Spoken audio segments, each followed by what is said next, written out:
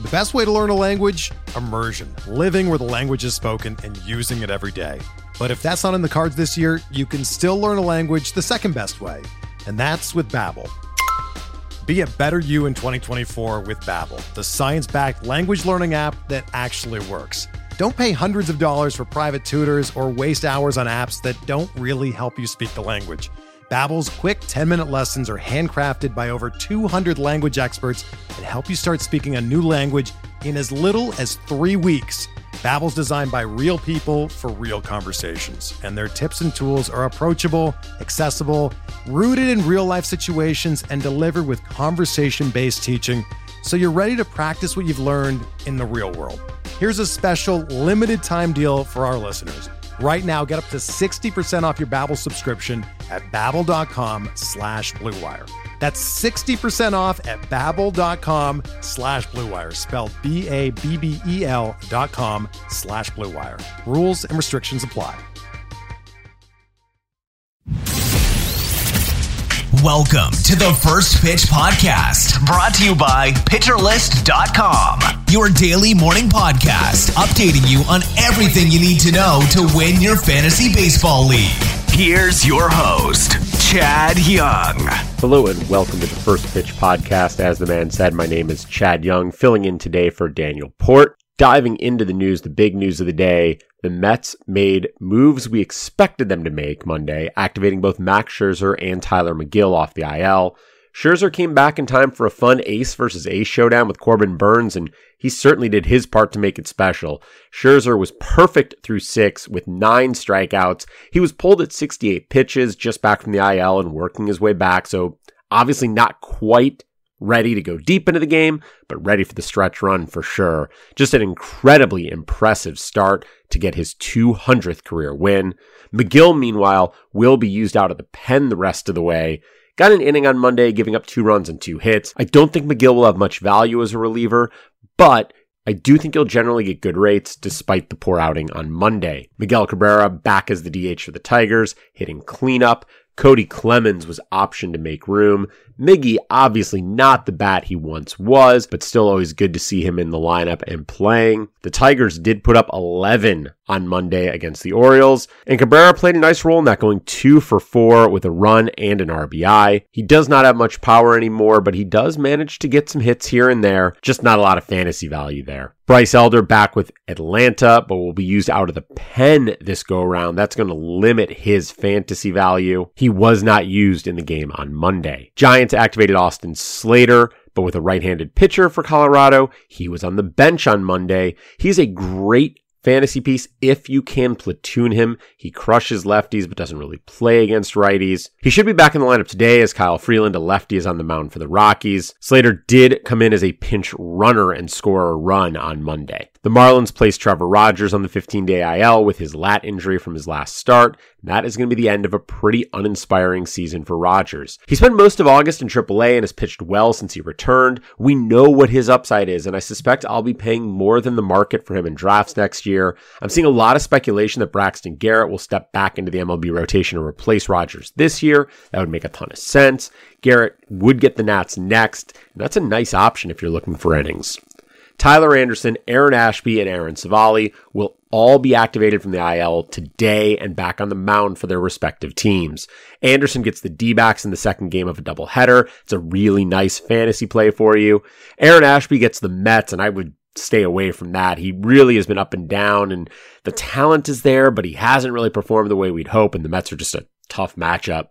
Aaron Savali facing the resurgent White Sox in Chicago. I'm not super excited about that either, but I like it more than Ashby if you need innings. Another starting pitcher returning soon won't be rejoining the rotation. That's Keegan Thompson. He should be back with the Cubs to get some more innings, but he'll be doing it out of the pen. In redraft, that likely means he doesn't have much value. In keeper leagues, if you can stash him, I do like that idea. Sonny Gray lasted just 2 innings before being pulled with hamstring tightness. His velocity was down almost 2 miles per hour versus his norms, and he wasn't very good, giving up 4 runs on 5 hits and a walk with 1 strikeout. If he's not placed on the IL, I'd assume this is just a one-time thing, and hopefully he'll be better next time. If he is placed on the IL, that's sort of it. His season is over. Finally, some late-breaking news from St. Louis, where Nolan Gorman was optioned by the Cardinals. Juan Yepez recalled. Gorman started off really well and just has struggled of late. Honestly, I didn't even realize how bad it had been until I saw the demotion and started to look into it. Since the start of September, he has a 52 WRC plus with a strikeout rate of 46.9%. That just won't fly, and it certainly explains why the Cardinals decided now was the time to send him back to AAA to get a little more seasoning. I presume he's going to try to work on that strikeout rate. Going to be interesting to see if he's on the playoff roster or how they plan to use him in the future. But from a fantasy perspective, the big question is, what's his value going to be next year? That probably depends a little bit on how he performs. Is he able to bring that strikeout rate down? And on what his role is. We would assume he'll be back in the lineup for next year, but I don't know that that's necessarily a given. Meanwhile, Yepez making his return. He played pretty regularly through mid-July, but he's had only one plate appearance since the All-Star break. That was on August 26th. During his time in AAA, he's been just continuing to crush the ball. He has a 392 WOBA in AAA this year. That's a 137 WRC plus for that league. And he is a good, strong bat who could have a real impact, but it remains to be seen what his role will be. So keep an eye on Cardinals lineups. If he's being used, I think he's an interesting fantasy play, but I don't expect him to get regular plate appearances the rest of the way. On to the game action. Josh Naylor got the first big hit of the day Monday, demolishing a 3-run home run, and then reached base 3 more times, finishing 2 for 3 with a walk, a hit by pitch, and a double in addition to that home run. Naylor has a unique combination of contact ability and power, but doesn't always elevate the ball well enough to tap into that power. He's been cold for a while, but if he's able to elevate like he did today, he could have a huge last couple of weeks. His teammate Ahmad Rosario also had a 3-run home run and added 2 stolen bases as well. He's been scorching hot lately, and while it won't last forever, he's worth adding to ride that streak. Rosario wasn't the only guy to homer and steal 2 bags on Monday. Jon Berti did it as well. Berti went on that insane base-stealing binge earlier this year, but has had just 3 stolen bases since August 17th, coming into play Monday. With him getting 2 in a single day and knowing there was really no reason for him not to run, I'd be on the lookout to see if he can go on another tear like he did earlier. That home run, though, not going to be a lot of those.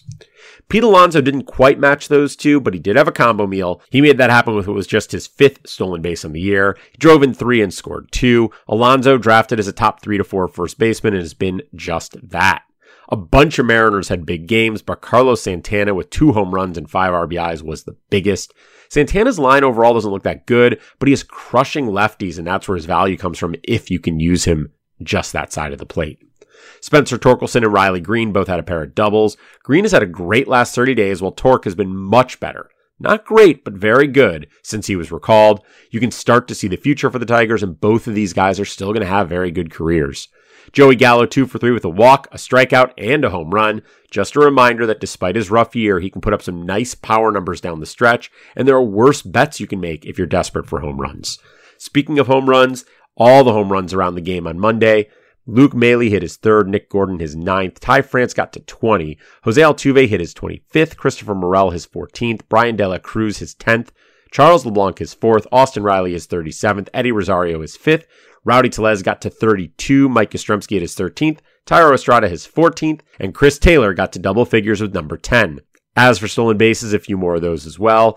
Gabriel Celestino stole his 3rd, Jose Ramirez his 17th, Miles Straw his 18th, Jose Siri swiped his 14th, Joey Meneses got his 1st, Michael Toglia got his 1st, and Michael Harris stole number 17. Turning our attention to the mound, Logan Gilbert absolutely dominated the Angels Monday. 6 innings of 1 run, 4-hit ball, walked 1 and struck out 11. Gilbert has now given up 2 earned runs in his last 23 innings with 34 strikeouts and just 5 walks. He is back to performing the way he did when he was AL Pitcher of the Month in April. Keep him locked in your rotation. Luis Garcia took a step back this year, mostly off home runs, but shut out the Rays over 5 Monday, giving up just 2 hits. The 4 walks versus 4 Ks, not great, though he did get a nice increase in velocity, which should really help. With Baltimore next, I think you can bet on him. Moving forward, I would expect more of a high 3s or low 4s ERA than what we got in 2021. Whether or not you think Tyler Alexander pitched well comes down to what numbers you care about. Tigers are plenty happy with 7 shutout innings, just 2 hits and 2 walks, even if he only had 4 strikeouts.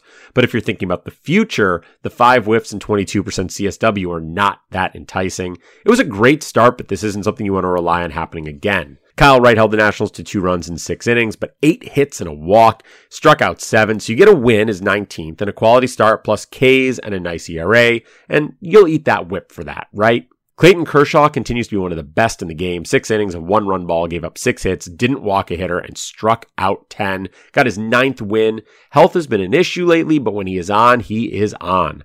Merrill Kelly has had a great year, but the Dodgers are still the Dodgers. Got to him for 5 runs and 8 hits and a couple walks over 6. He struck out 7, but that doesn't make up for the rest. Hopefully you had him on your bench. The Giants are up next, though, and I still like that matchup for him. Corbin Burns faced with Scherzer, and he struggled Monday, giving up 5 runs on 7 hits and a walk with just 4 strikeouts over 5 2/3. Tough matchup for him against the Mets, and I have no qualms about him next time at Cincinnati. Drew Rasmussen didn't pitch poorly exactly, but the Astros are a tough out, and he just didn't have enough. 6 innings, but gave up 4 runs on 6 hits and a walk with just 3 strikeouts. He gets Toronto next, then a rematch with Houston to follow.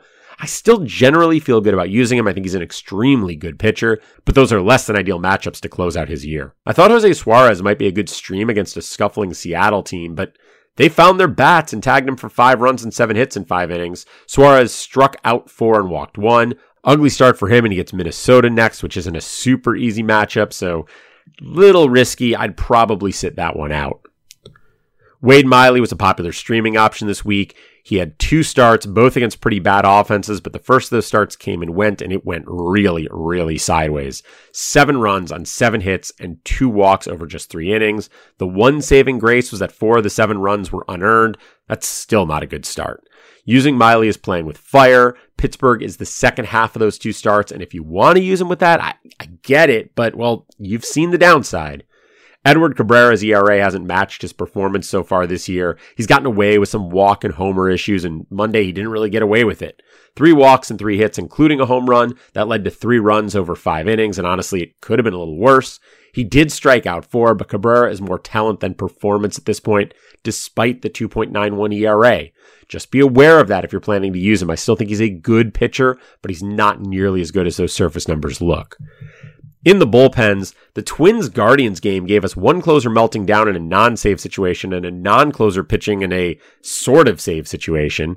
Jorge Lopez got lit up for 4 runs on 4 hits and 2 walks over 2/3 of an inning. I've been pessimistic about Lopez keeping up the pace from his first half, and while that's not actionable right now, you're not going to drop him or anything like that. I will be low on him going into the 2023 season.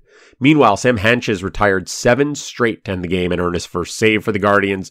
Struck out 2 in the process. He came on in the 7th, but between his effectiveness, the Guardians blowing the game wide open, and his team's need to rest their pen, he just closed it out.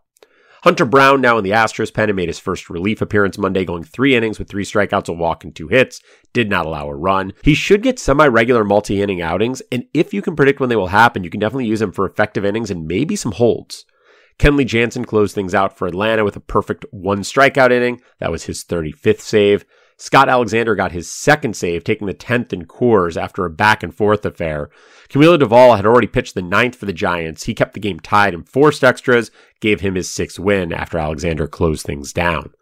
Craig Kimbrell came on up 4 and gave up a run, but you can't create your own save situation. So just a meh inning, 1 run, 1 hit, no strikeouts, but he did finish things off. With that, let's take a quick break. When we come back, we'll talk about everything going on Tuesday. Hey, Alex Fast here, and thanks for listening to this podcast on the Pitcher List Podcast Network. If you're a fan, consider supporting all of us by getting a PL Plus subscription, where you're going to get an ad-free website and get access to our Discord, where you can talk to all of our podcast hosts and staff. Plus, you can hang out with our incredible Pitcher List community. It's basically a baseball sanctuary year-round for as low as $8 a month. You can sign up at pitcherlist.com/plus, and you're going to get your first month free with promo code podcast. Also, don't forget to check out everything else we do as well, from YouTube videos, live streams, newsletters, off-season articles, TikToks, breakdowns, over 15 baseball podcasts on our network. We can't stop talking about baseball even during the off-season. So sign up for PL Plus today at pitcherlist.com/plus and use promo code podcast to get your first month free. All right. Thanks for listening. Let's get back to the show. All right, welcome back. Before we get into some of my picks for the day, let's take a look at the weather with our friend Mark Paquette. Thank you very much. Well, looking at today's weather map, we continue to be rather quiet with no issues with rain anywhere on the map. So really good for news for DFS players and season-long people who are in their playoffs alike. So good luck in playing everyone you got. Thank you very much. and I'll talk to you tomorrow. All right, thanks, Mark. If you're looking for streaming options, there's really just one game I'm looking at. That's Baltimore and Detroit. Joey Wentz and Austin Voth are going head-to-head, and I like both of them in this one. It's in Baltimore, where it's no longer so easy to hit. Neither of those offenses is great. Wentz has looked very good his last couple starts. Voth has put together some good starts this year. I think they're both worth a shot. As for where I'm looking at hitters, we talked yesterday about how Luis Rengifo has been crushing lefties. He gets one today. Cole Reagans of Texas. I would definitely have Rengifo in my lineup if he's on my roster. I'd also bet on some Royals, Vinny Pasquantino, Salvador Perez, and others. I don't think Dylan Bundy's going to pitch particularly well, and that bullpen for Minnesota is just on fumes right now. Even when Bundy does pitch well, he tends to only go 4 or 5 innings, so the second half of that game should provide some hitting opportunities for the Royals. With that, I'm sure you're expecting me to turn you over to the rest of the First Pitch crew, as I'm usually only around for the weekends, but I'll be back with you tomorrow, so one more day with me. Hope you have a good one. We'll talk to you in the morning. This has been the First Pitch Podcast, brought to you by PitcherList.com. If you enjoyed today's episode, rate us on iTunes, follow us on Twitter @PitcherList, and help support what we do by joining our Discord with PitcherList Plus at PitcherList.com/plus.